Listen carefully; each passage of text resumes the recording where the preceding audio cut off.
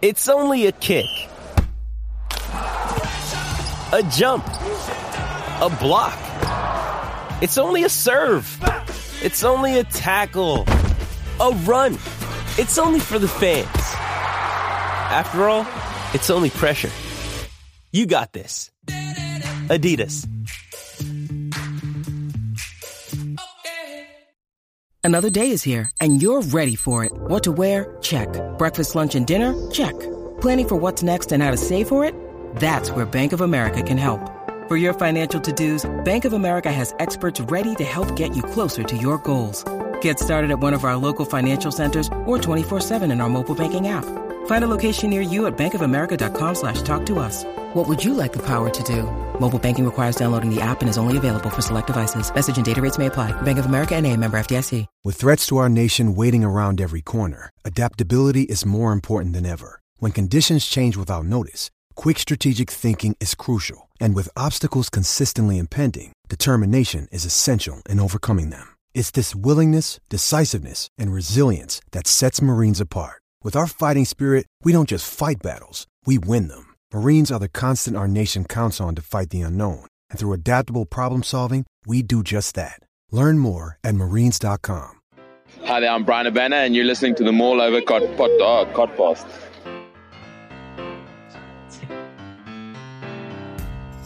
Hello and welcome to this week's Small Over Podcast, the only rugby podcast that gives you all the news, views and opinion on the weekend's rugby action, all with a West Country accent. You can find us on Twitter, we are at Mall Over Podcast. We are Mall Over Rugby Podcast on Facebook. And you can find all of our podcasts, as well as lots of other sports-related podcasts on the Sports Social Network. I'm joined this week again by Ben. How you doing, mate? Good, thanks, mate. Good. To see you wear your Miami Dolphins cap. Can tell they're 3-0. Yeah, best start they've had in probably 30 years. I mean, it's the first time I've ever seen you wear that hat. So, that's one thing. And say again, mate. My best hat. Oh, you just save it for best. Save it for those 3-0 weekends. Yeah. And I'm also joined, as always, by the Lensman, who is NFL agnostic now, former Kansas City Chief. I think it's the way to go, mate. You with the NFL, I'm not from Kansas City. I don't know anyone from Kansas City. Never going to go there. Why do I support them? Not a single clue. It's not even in Kansas. It's not. And yeah, well, as listeners to this and all the long snapper will know, I've now decided to follow a player rather than a team.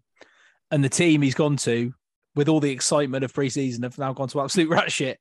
So fuck knows. I've got it's a bit like the Eddie Stevens. What does he call it? The shit curse. Well, I can't remember what he's called it in our little group. He's in our FRD. Eddie's got a curse that whatever team or whatever player it's a good story, isn't it? Shider's touch is what he calls it. The Shider's touch. I have the Shider's touch of the NFL. You can probably edit that so it sounds good. I could do. I mean, it's possible. Unlikely, but possible. Let's get into some podcasts, some rugby, shall we? I want to talk a little bit about grassroots stuff just to kick off. There's been a lot of interaction and a lot of people putting themselves forward to come on and do a grassroots type pod. Something that I really, really want to do, but I want to sort of plan it properly so we know exactly what we want to talk about.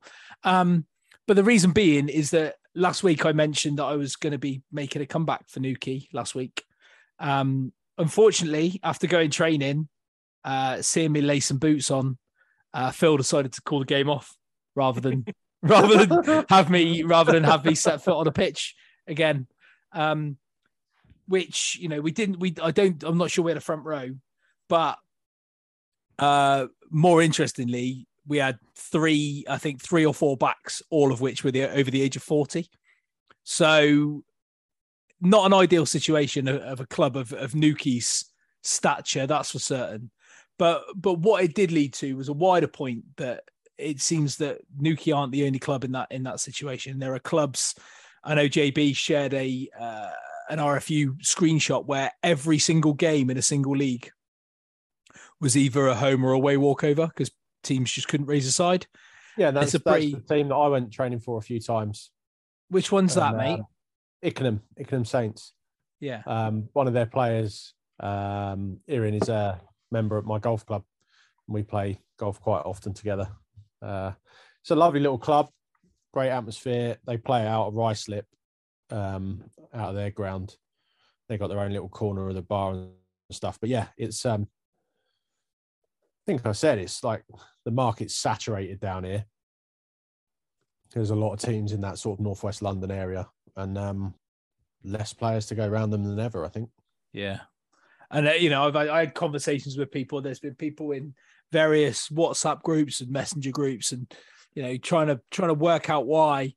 And one lad was like, "Oh yeah, but there's lots of self-employed people now, and they can't afford to get injured." And I mean, like that was a new thing. Like rugby hasn't always been full of self-employed people. Almost primarily, especially in Cornwall, there's been, builders and farmers and whatever else. I mean, Ben's family almost entirely grew up playing rugby and were mostly farmers, Ben, anyway, weren't they? Well, yeah, exactly. Yeah, and you don't want to be doing a lot of that work if you've smashed yourself up playing rugby, but I guess that has a part of it. Maybe employers or clients, if the people are self-employed, are maybe a little less understanding of sporting injuries nowadays. But I think the problem is there's so many reasons it's going to be hard to actually sort it out. And I think 2 years of lockdown has got people used to not doing stuff all day Saturday. So I don't know. I wonder if Friday night under floodlights is an idea, or midweek. No, I think it is genuinely. Go on then. I thought you were just going to carry on then. You waiting for an invite. You don't usually stand on ceremony, Douglas. So I just think women are too gobby these days and don't let their husbands out. There we go. Maul over progressive opinions. I would say I had that opinion for men. Oh wow. Or maybe Douglas, it's not the women's fault. Maybe it's the men's fault because they're actually listening to them now, rather than going, you know what, I'm going to play anyway. Maybe there needs to be a reapplication of trousers in a lot of rooms. Excellent. Just get the door. Yeah, just in case. Don't need this travelling. Otherwise, you'll be travelling. Yeah. Yeah. Obviously, that was banter. Please don't use that word on this podcast. Sorry, mate. Sorry. That was a gag. It was a gag. It was a jape. It was a little bit of fun. Before you start wetting the bed and writing to your local MP about how awful I am and criticising me for liking head injuries. All of which is true. Please don't get your knickers in a twist. Yeah. Or your pants in a frenzy. Although I don't want to assume what gender you are. No. Or in fact that you're wearing pants of any kind. Right. Let's move on. Premiership rugby. We had our first Friday night matches in a while of the season. Is it of the season? The first Friday night matches of the season. Is that right? No, that's bullshit. Who told you that? No one. I just made it up. I just couldn't remember any Friday night matches being on TV. I think it was. Well, because the first Friday night matches were when the Queen died, weren't they? And they got moved. Oh, yeah, maybe. Yeah. So fuck you. All right. You got one stat correct in 10 years. Nice one. Hey, it's an important one. I'm going to hold on to it. But it was a disappointing one for Bath, Ben. Doug, were you there? Were you at the Rec on Friday night? I was there at the Rec on Friday night. And Ben, as a Bath fan, first time of actually watching Bath for 80 minutes this season. What did you make of it? Well, they're still not very good. They had a bit of a comeback towards the end and scored some nice tries. But, you know, they were blown out the water by that point. You know, they just outplayed. I thought Tom Dunn did have a really good game for Bath. I thought he was their best player by quite some distance. But, you know, Wasps were just pretty much better all over the pitch. They got two fairly solid centres. And, you know, Launchbury was himself, just got around, was a menace. And, you know, that back row for Wasps has got some injuries, but it's, you know, even what they put out on the day was really strong. Both Willis's and Carr, that was too much for what Bath had, really. You know, I think Di Carpentier's had quite a good season, but I think he's a bit underpowered for Is there a more if he was going to play for any team in the Premiership? If you ask any layman who doesn't really watch rugby whatsoever, and you said, this guy Richard Di Carpentier, who do you think he plays for? Here's a list of all the teams. Who do you think he plays for? And I think 999 people out of 100 will pick Bath. Yeah, Harlequin, surely. Yeah. Oh. Is he wearing plum trousers? Well, before he gets to the ground, certainly. Yeah, I would always have him. I would always go have Bath a mustard-coloured scrum hat. But yeah, you're right. He is kind of a bit undergunned. He's a seven specialist, isn't he? And he's just trying to sort of transition. But it must be difficult for a 7 specialist to transition to play number 8. Yeah, I think so. I didn't think he was bad. I didn't think he was bad at all. I didn't think he was bad, Doug. I just think he was probably out of position. You know, I think he would have done a really good job at 6 or maybe even 7. You know, they lost the new signing after about 10 minutes, so that doesn't help. And they really came into it after Willis's yellow card, which I thought was for nothing, really. I think that was very unfortunate yellow card. Yeah. It was harsh, wasn't it? Whacked in the face as much as anything. So, you know, he almost stood there and Josh McNally ran into him. Yeah. It was like a weird coming together. Yeah. He turned over a lot. I mean, both Willis brothers turned over a hell of a lot of ball, didn't they? And Bath struggled to resource their rucks enough in the first half. And then never. You're talking about things never to say on the podcast. Resource in the ruck. Get out. What? Resource in the ruck. But they didn't. I think I saw a stat today that Bath had the least average meters per carry as well. So, you know, if they're struggling at the ruck, it's not going to help, is it? Hang on a minute, Ben. Resource in the ruck. What's your problem with resource in the ruck? I'm furious about that.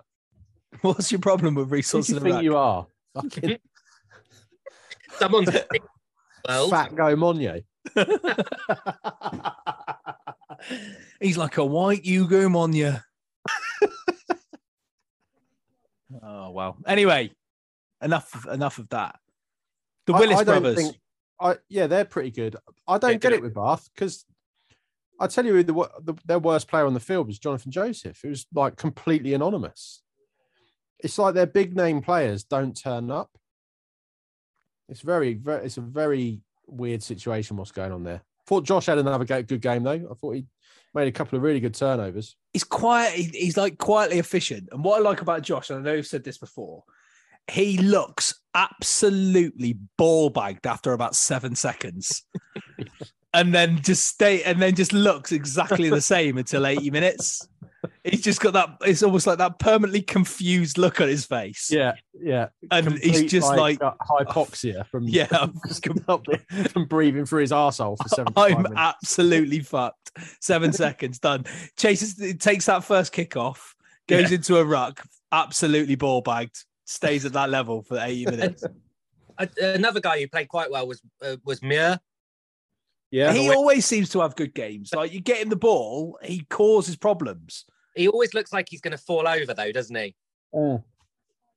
He looks like when children first start running. Yeah. And they're basically in like a slightly uncontrolled fall. Yeah. Exactly. And when he's in full tilt, do you remember that? Do you remember the episode of Friends where Phoebe goes running? It's a bit like that. Just arms and legs everywhere. I feel like if Mark Wood played rugby, he'd run like that. Yeah. He's if you look at Will Muir, he's almost like someone's got Mark Wood in a rack and just stretched him out. And then you get Will Muir. Yeah. I mean, I suppose the only positive for Bath is, it's unlikely they're going to get relegated now. So, No, I think they're a better side than last year. And they seem to have got roughly half the population of South Africa in the squad now.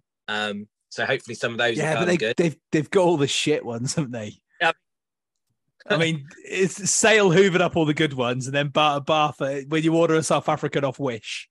I did like the look of that guy that got injured before he went off, though. He seemed like a decent unit. The open side, Cloet. Yeah, I mean he was at Munster for quite a long time, and he was a good player for Munster in Europe. So I think he's a good signing. And then you've got Coetzee, Roux, and Schumann. Well, that could be any number of South Africans that play in the Premiership. I think every club's What got are you talking about, mate? Quim Roux's Irish.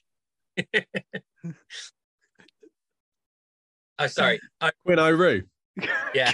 Quinn O'Roux. Oh, Jesus. I mean, Jonesy made a good point on Twitter when he said, you're in sort of semi trouble when you bring in Van Veltzer off the bench. I mean, he was a corpse when he left Saints. Yeah. They just managed to patch him up and keep him going at Worcester, and now he's at Bath. But I think he's there. I think he's a sort of a coaching, like a player coachy kind of role there. I think, but just been pressed into action. I thought Orlando Bailey looked decent as well. To be honest, I've not seen him have many good games, but he looked like he was in control. His kicking was good. I think that's a fair. Yeah, they need to just stick with him. I know they've got Piers Francis there now, but they just need to plug Bailey and Ajomo in at 10 and 12 and just let them go. Like all season, just say, right, you're our guys. Let's see what you can do. Yeah. Because they're not going to achieve anything unless they stick by them. Well, it can't be worse than last year, can it? No, no, absolutely. If Bath are fully fit, they've got a really good backline, but they're never fully fit, and they haven't been for 15 years. You know, injury list is always enormous. So, I would say on Bailey though that there are at least 4 players of roughly the same age that I would put a 10 in front ahead of him. Yeah. So I'd probably put Finn Smith, Atkinson at Wasps, who was in the same game. Obviously Marcus Smith. I'd say he's on about the same sort of level as James Grayson in that he can do a job, but he's not going to win the Premiership. Yeah. Yeah. I think he's slightly more dynamic than Grayson, but you're right. He's never going to tear the world up, but you've got to give him, Bath have to give him the opportunity. They have to give him a sustained run of games. And I think the same with Ajomo. And I think they put them both in there and let them fly. Like you say, there's no real consequences for them not doing that. So maybe that's the way forward. With Wasps, obviously, packed with attacking talent. Doug's favourite face of rugby, Josh Bassett, scoring another couple of tries. His face got an absolute pasting as well, didn't it? So almost rearranged. Yeah, enjoyed it. Any thoughts about what's going to happen to Wasps? Obviously, we'll come on to Worcester in a little bit. Well, I think they're brown bread, aren't they? Well, all the reports are suggesting the same, and that they've got obviously ready cash to be able to continue to pay players and do whatever it is they're doing now. But that can't go on forever. Surely, I mean, until they're in a position where they can't pay their players and the administrator comes in and whatever, then they can carry on. But I can't believe it's in any way sustainable. So we'll have to just wait and see. Well, I think this is something these Premiership clubs are going to have to look at, though. I mean, what is their end game? Because none of them are going to make Premiership money, football money, are they? They're not money-making enterprises. So anyone that buys into it needs to buy into it knowing that they're going to essentially break even at best. And I'm not sure, with the world and the current financial climate as it is, that there's going to be a mass of people queuing up to do that at the moment. No, maybe so they need some old school gangsters. They may have cash on the hip ready to go, but if they're in administration, it's because it's not sustainable. And if it's not sustainable, it's not going to be sustainable just because someone buys them. That person's got to buy them knowing they're going to take over basically a loss-leading business. They need one of those. They would need one of those gangsters like that untold NHL story. To come in and start effectively. Maybe launder some money. They weren't sustainable when they were at Wycombe. They're not sustainable now. They've got their own ground. What's going to change? Because if they win all the competitions, it's still not going to make them a money-making enterprise. It seems the same with Worcester. I just think they're in a position where everybody knows they're bad businesses, so why get involved with it? Yeah, I mean, it's hard to get. I don't really want to get into all of this in too much depth. One, because I don't really know what I'm talking about, and two, it's quite a depressing and sobering subject. It's just not nice to think that, whilst we knew that rugby isn't particularly profitable in the Premiership, when the clubs are going to the wall, there's a lot of people that are impacted by that, jobs, families, and all that sort of stuff, and it's just quite a sad proposition. So on that note, let's move on to Saturday. Right, let's go to Saturday's games. Let's start with the game. Was it at the Mattioli East Welford Road? No, it was a Cinch Franklin's Gardens. It was at Cinch Franklin's Gardens, where star of the show, Carl Dixon, was in charge for Leicester versus Northampton. Ben, I know you watched this one. I watched a fair amount of it, and it was hard going. It was hard work. I got to be honest. I find Carl Dixon extremely hard work to watch as a referee, especially as he used to be a player. I just would have thought he would be far less fussy, and without wanting to just bag one individual for ages. It's quite frustrating that, given the fact that he's been there and done it, you think that he would have a bit more empathy, but he doesn't seem to. What was your sort of early takeaways on this game, Ben? Oh, I didn't think he made any outrageously bad decisions. It was just that all three of the yellow cards, you could have seen a reason not to give a yellow card at that point. Like, I think Northampton were cruising for one because they gave away a lot of penalties on their line, but the actual yellow card was for something that happened on the halfway line. And there was one in a scrum, which is always, we were talking about it before we started recording. That one's always a little bit, seems a little bit unfair on one player. And then, of course, the last one was off a try. So, I think a referee at our level would have just forgotten about that yellow card because the try was scored. But it was quite an enjoyable game, I thought. When there was some rugby played, because it was just so bitty. So stop-start. It was just like, it never had any flow. Northampton started off very strongly, but, Leicester were always on top in the scrums and lineouts. So it was always going to be a hard day for Saints. And so it proved. And like you say, Eogan just got absolutely pummeled by Dan Cole folded him up like some kind of paper expert. I mean, I can't see any good reason why Dan Cole's not in the England squad, because, you know, Will Stewart's never maybe he's just too handsome. Maybe that's what it is, Russ. But, you know, if he came on with half an hour to go in any international game, you wouldn't be too worried, would you? You know, he'd do a decent job in the scrum. He gets around the pitch quite well.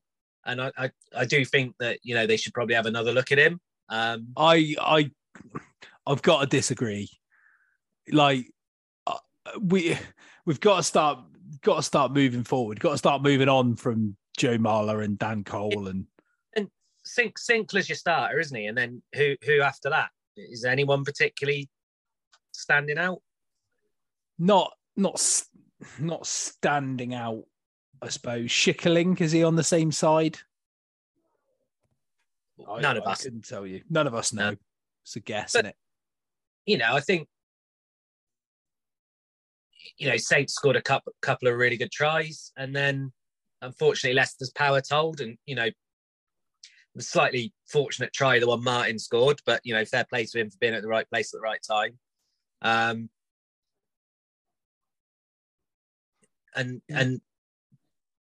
I mean, I'm trying to get through this game without saying anything about Stewart, but I was just pleased to see Stewart back. Well, he got himself on the score sheet, hasn't he? Got a hat trick. Oh, he did. Yeah. But yet you didn't want to. He scored a hat trick, but yet you didn't want to mention him. Yeah, he scored a hat trick against a rugby league team. Yeah. Actually, one less than a rugby league team because of Carl Dixon's robo hand. Yeah. But, you know, it was... Nobody knows where the remote control's hidden. It's in the crowd somewhere, and it just depends which team's fan has it. And every time there's a breakdown, it just clicks a button and it automatically sends an impulse to put his hand up and blow a whistle. I see your point, but I think Leicester were always going to win, weren't they? I don't think so.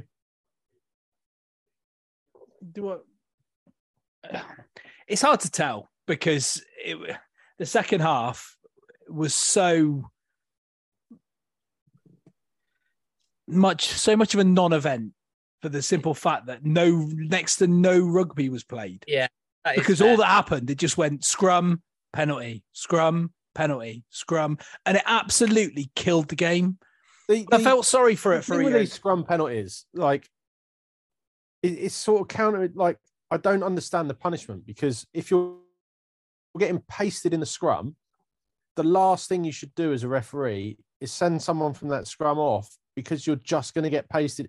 If 8 men are getting pasted, 7 are certainly going to get pasted, and that's just going to lead to another penalty. And this is the point I was saying to Ben beforehand, right? Yes, you know, the matchup is Dan Cole bending Eogan in half, right? That is the matchup, the one-on-one matchup. However, the physics of a scrum mean that it's essentially 8 people against 8 people. It's not just one person. He's got a lock that's in behind him that should be helping him. Why is it always the front row that is the one getting the yellow card? I don't get it. Referees haven't got a fucking clue because about what's going on, just like everybody else in the ground. They sit together like that, and I'm for those of you listening, which is all of you, I'm putting my fingers together in such a way where I wouldn't guarantee that. two scrums going against each other, and at any point in time, they both just go like that in a split second, and the referee in that split second decides, oh, it's you, or it's you. And how many times have you seen teams dominate a scrum, go scrum line out, scrum penalty line out, scrum on the 5 meter line, and then get turned over in the scrum? Oh, penalty against you. Because the referee does not have a fucking clue. So the way to stop my least favourite thing about that is when you get to the 5 metre line and then you get referees who cannot wait to call an offside on the goal line. Like, it makes a blind bit of difference getting off whether your hands are 6 inches in front of the goal line or not. Yeah.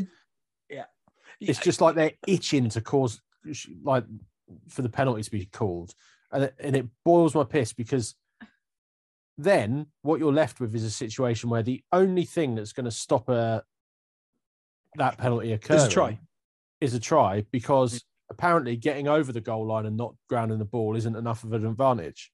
No, absolutely. And so it's one of those things that Mark Atkinson, I don't know if you probably haven't listened to the Egg Chasers already this week. I listened to it on the way in the car today, but Mark Atkinson was on there and he was saying he has conversations with his dad about how his dad says, well, why does that happen? That shouldn't happen. And Mark Atkinson said, he goes, well, yeah, I know it shouldn't, but that's just how the game is these days. And it's the case with these advantage penalties and the scrum penalties. It is literally a complete lottery. As like one person, you can see, and you often hear a commentator will contradict what the referees said. It happens on BT Sport every single scrum. Happens every single scrum, and to that end, that just shows you that the penalty at the scrum has now become too much of a weapon. It needs to be. There needs to be like in Call of Duty when somebody gets a new loadout comes on a gun and it just ruins everything because everyone just uses that. No, setup. Mate, because I'm 40 years old and not a child. You're ginger and a cunt, though. I can't refute that. Well, they do this thing where they rebalance the. I haven't played Call of Duty for ages. I just they rebalance everything because something becomes too powerful for the game. It makes it unfair, and I think the scrum penalties need something. There needs to be something. Like if you're resetting scrums on the 5 meter line and that you're getting a penalty, then another penalty, then another penalty, then a yellow card, then another penalty, and then another yellow card, and nothing's actually happening in the game. Maybe we need a situation whereby you can only have 2 consecutive penalties and then you've got to kick. You've got to make a decision.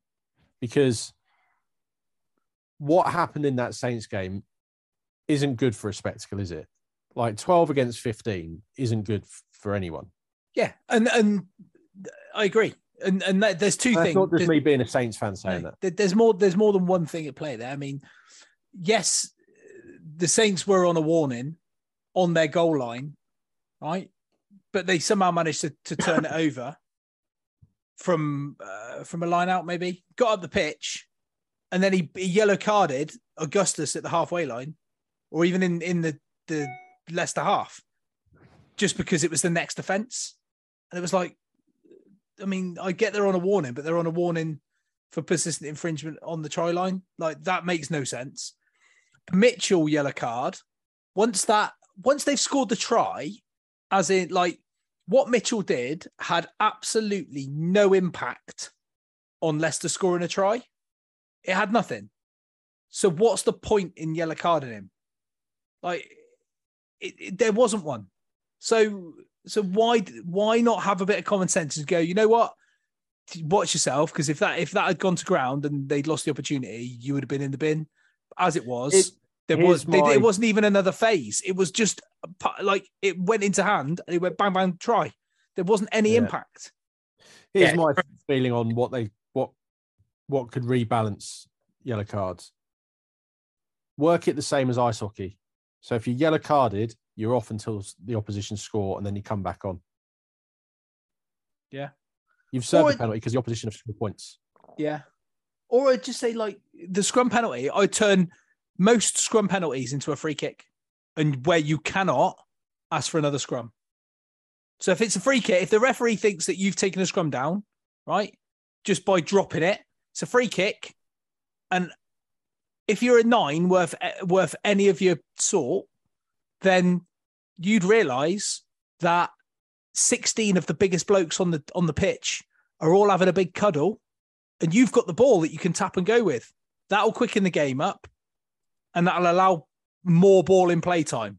Because at the moment, it's time off, scrum, time on, kick, penalty, kick, line out. Invariably, somebody will knock it on.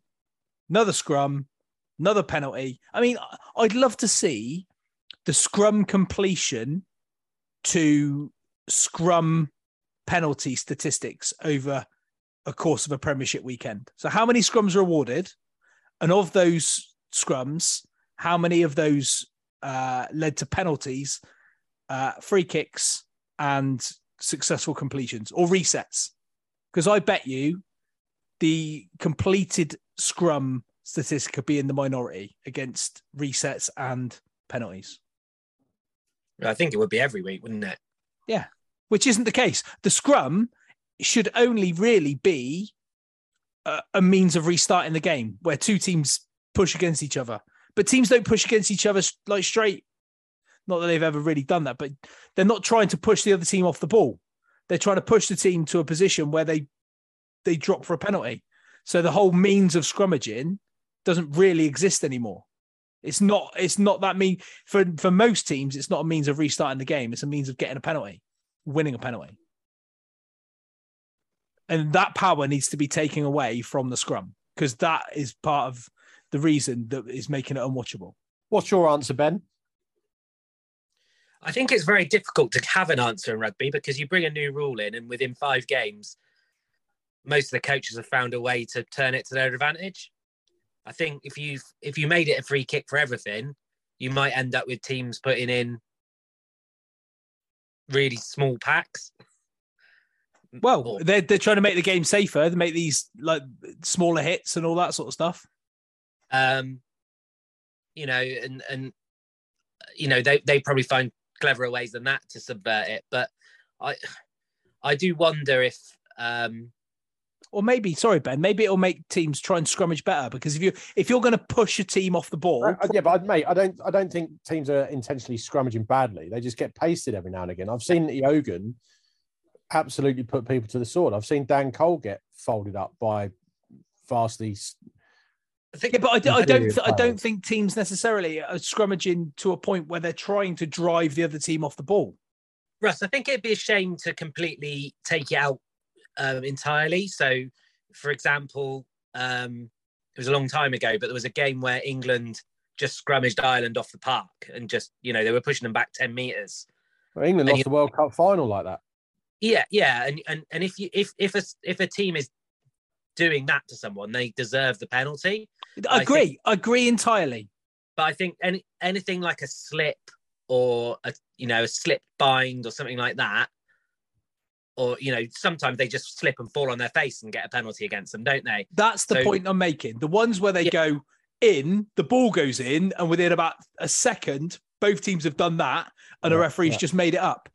I guess make it a free kick in that instance, but or a tap penalty. Maybe the penalty can't be kicked to touch; it can only be kicked either to goal or maybe not even to goal. Maybe you just have to tap it.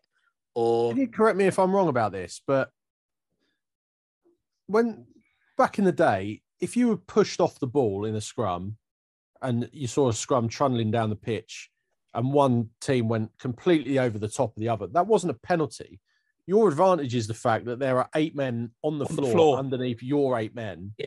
You've got a massive advantage. Yeah. But it seems to me now that a penalty, like just being pushed backwards in a scrum, is a penalty. Yeah. That doesn't need to happen. Is it partly because not much the reason it is a penalty, but teams aren't so keen to attack from it?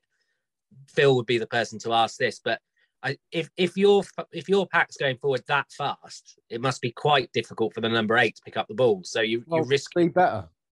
Yeah, exactly. But I think that might be one reason my teams are reluctant to go for it. But referees, a scrum gets, the front row comes up in a scrum and it's immediately a penalty or a reset. It's never just allowed to sort of progress to the point where the scrum's so dominant that your advantage is the fact that you've taken 8 men out of the game and your 8 men are on their feet. Also, if the ball's at the back of the scrum, get the fucking thing out. Rather than have to, the teams are purposefully leaving it in there when it's won.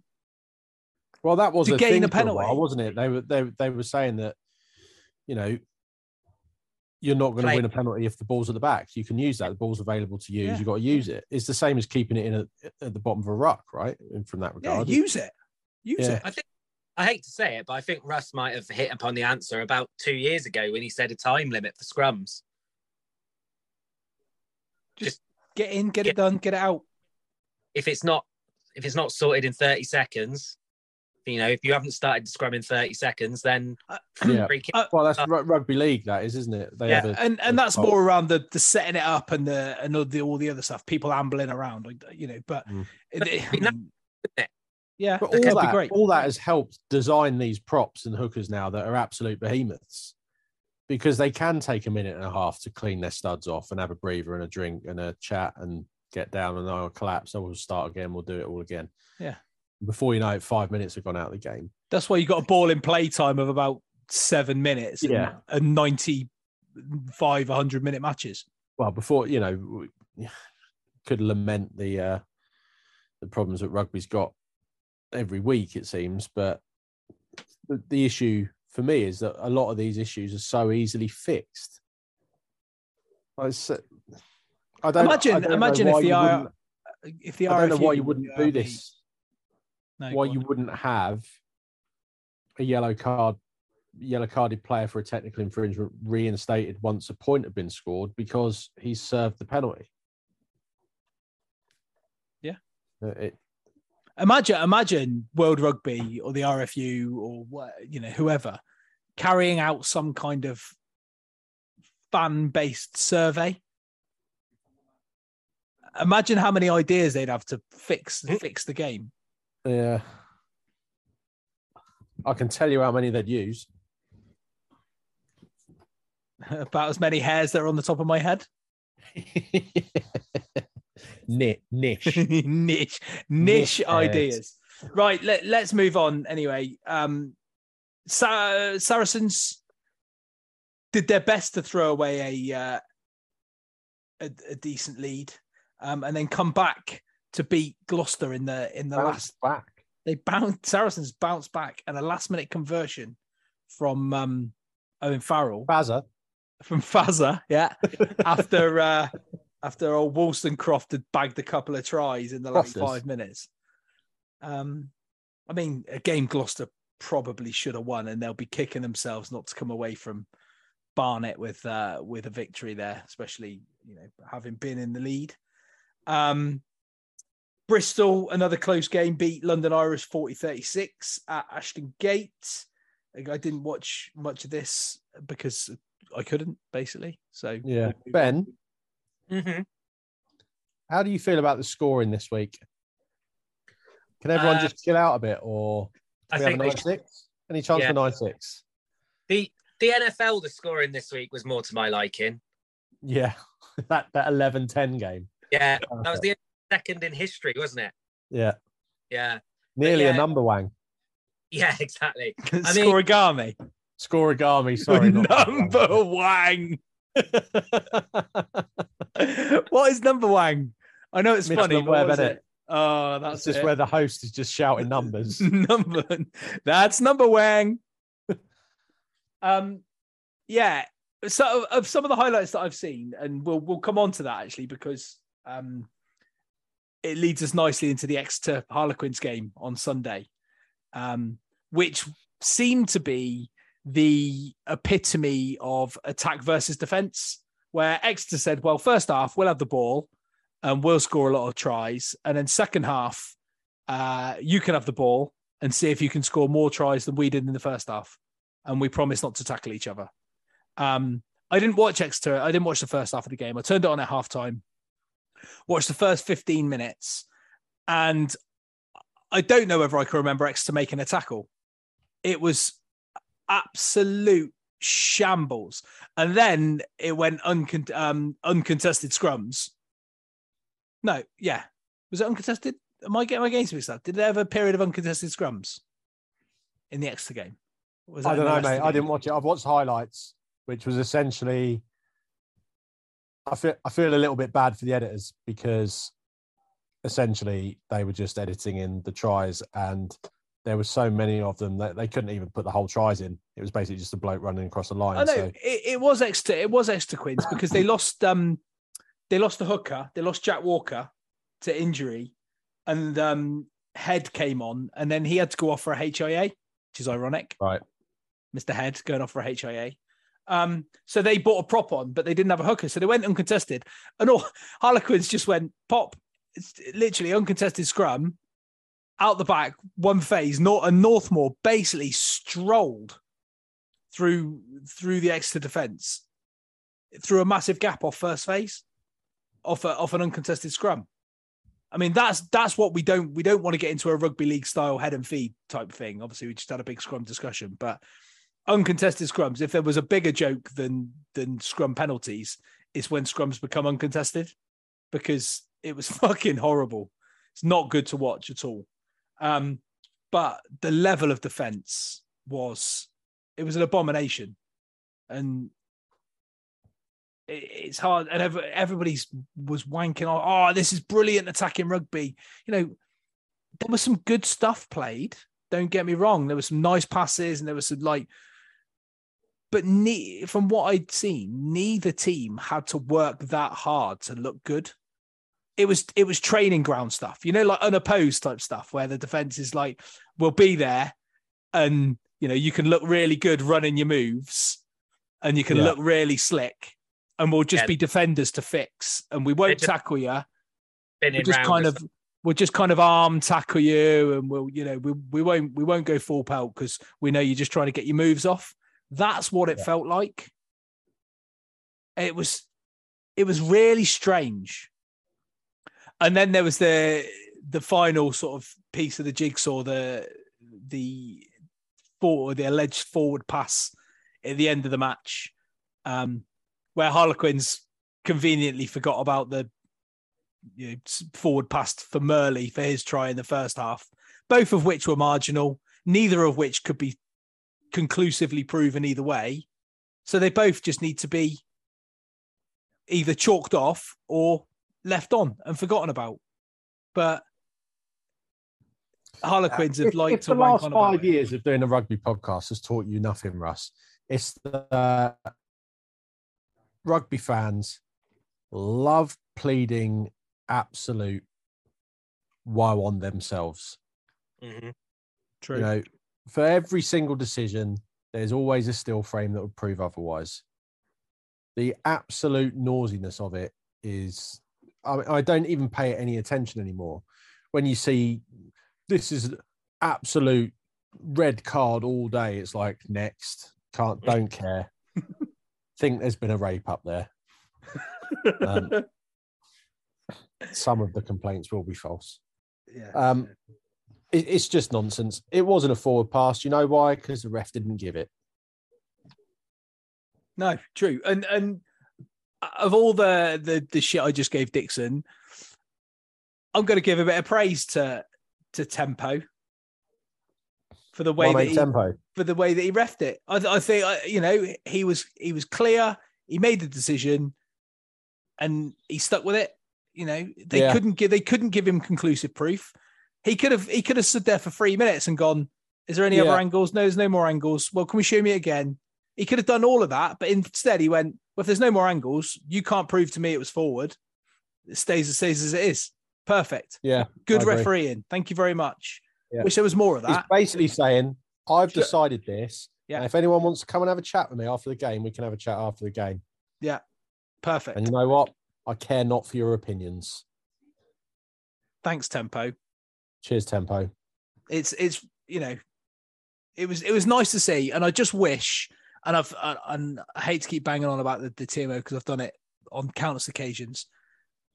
That cunt, whoever it might be, needs to speak when spoken to. Who's that? Sorry, any of them, any TMO ever, just any of them. Speak when you're spoken to. For sure. Do not.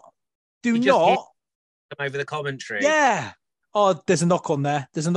Fuck off. Not your job, mate. Not your job. If the referee's missed a knock on at the bottom of a ruck and the assistants have missed it, play on. Guess what? Keep the game going. That's not so bad if it's like, oh yeah, that was forward or something. It's when it's like right, I've spotted something 5 phases ago that I want you to come back and take a look at. No, Yeah, that no. annoys me because that time doesn't get put back in the game, does it? If it's foul play, right, and there's going to be a sanction for whatever reason, I kind of get that. No, if a guy is knocked it on slightly at the bottom of a ruck in midfield, neither assistant seen it and neither's the referee, right? Play the fuck on. You don't need Rosie going, Craig, there's been a knock on there by Wasps number 4. No, don't need it. All I want to hear from the TMO is if someone's done something bad enough that requires a yellow or red card, or the last piece before a try where there may have been an infringement. But it's very rarely something bad enough for a red card, is it? It's always, you need to go back 5 phases because someone brushed someone else's chin.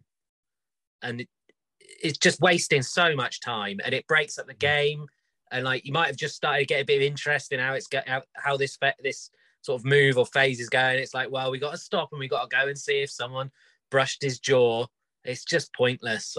I don't really mind them saying, there is a knock, but just going back that far just is a waste. I think it was Rugby Inside Line that said something about, maybe we need to give more powers to the TMO. I was like, well, what's the fucking point? You may as well take the on-field referee out of it and have a fucking robot drone refereeing it with a microphone. Engaging with anything that Wand ever has put on Twitter. It's fucking madness. Let's have robot referees. What rugby needs is more litigious action. Yeah. Less ball in play time and more TMO. Yeah. Let's have some chats. Basically, they're having a big video chats. Let's just what rugby needs? Less rugby. That way there can be less head injuries.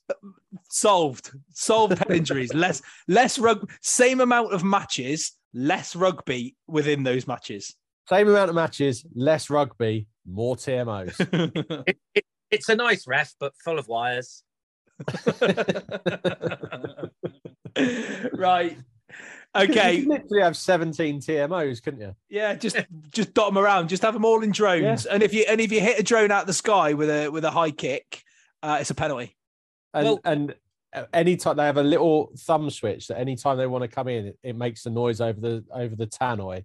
Like that.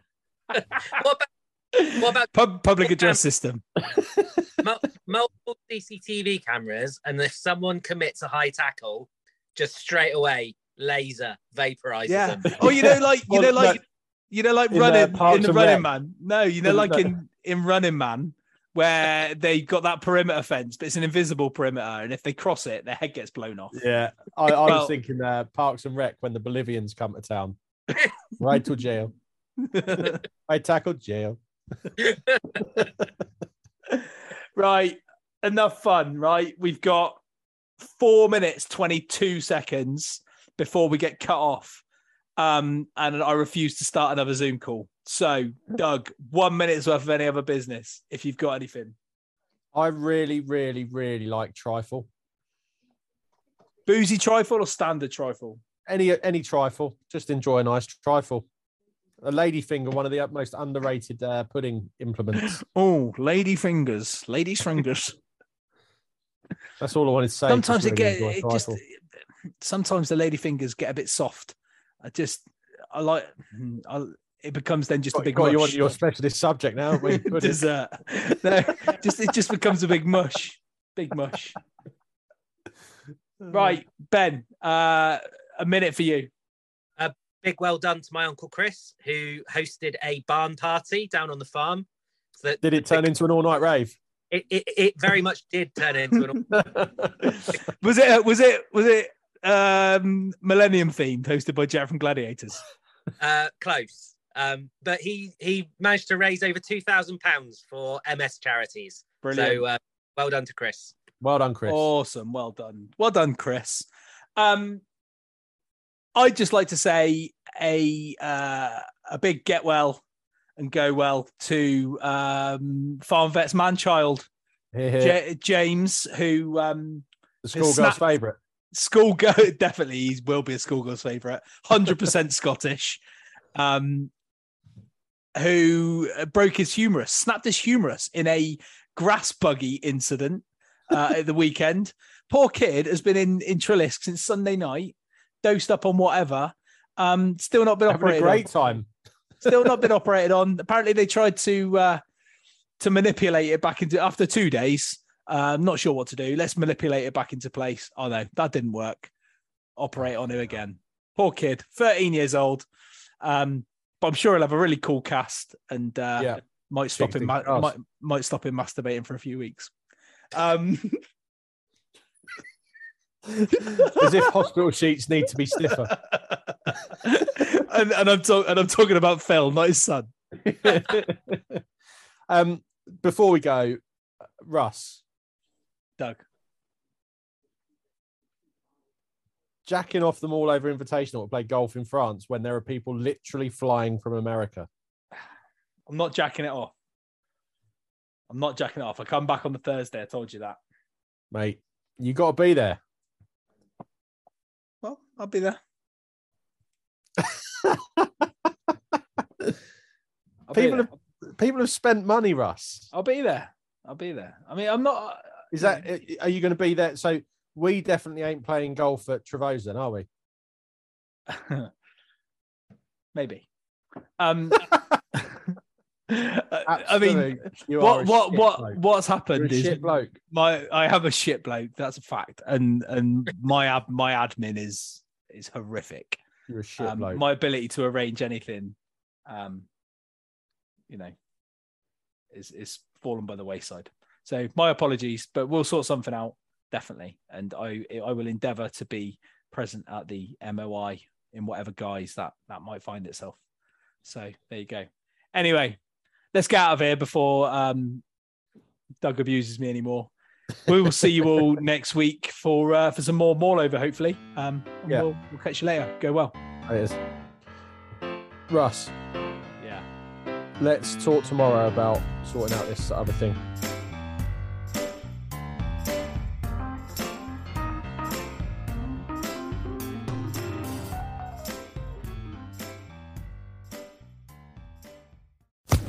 Social Podcast Network.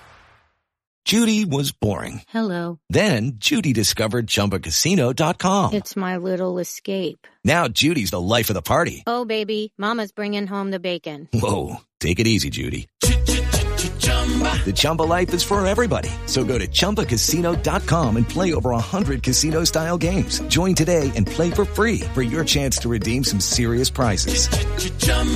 ChumbaCasino.com. No purchase necessary. Void where prohibited by law. 18+ terms and conditions apply. See website for details.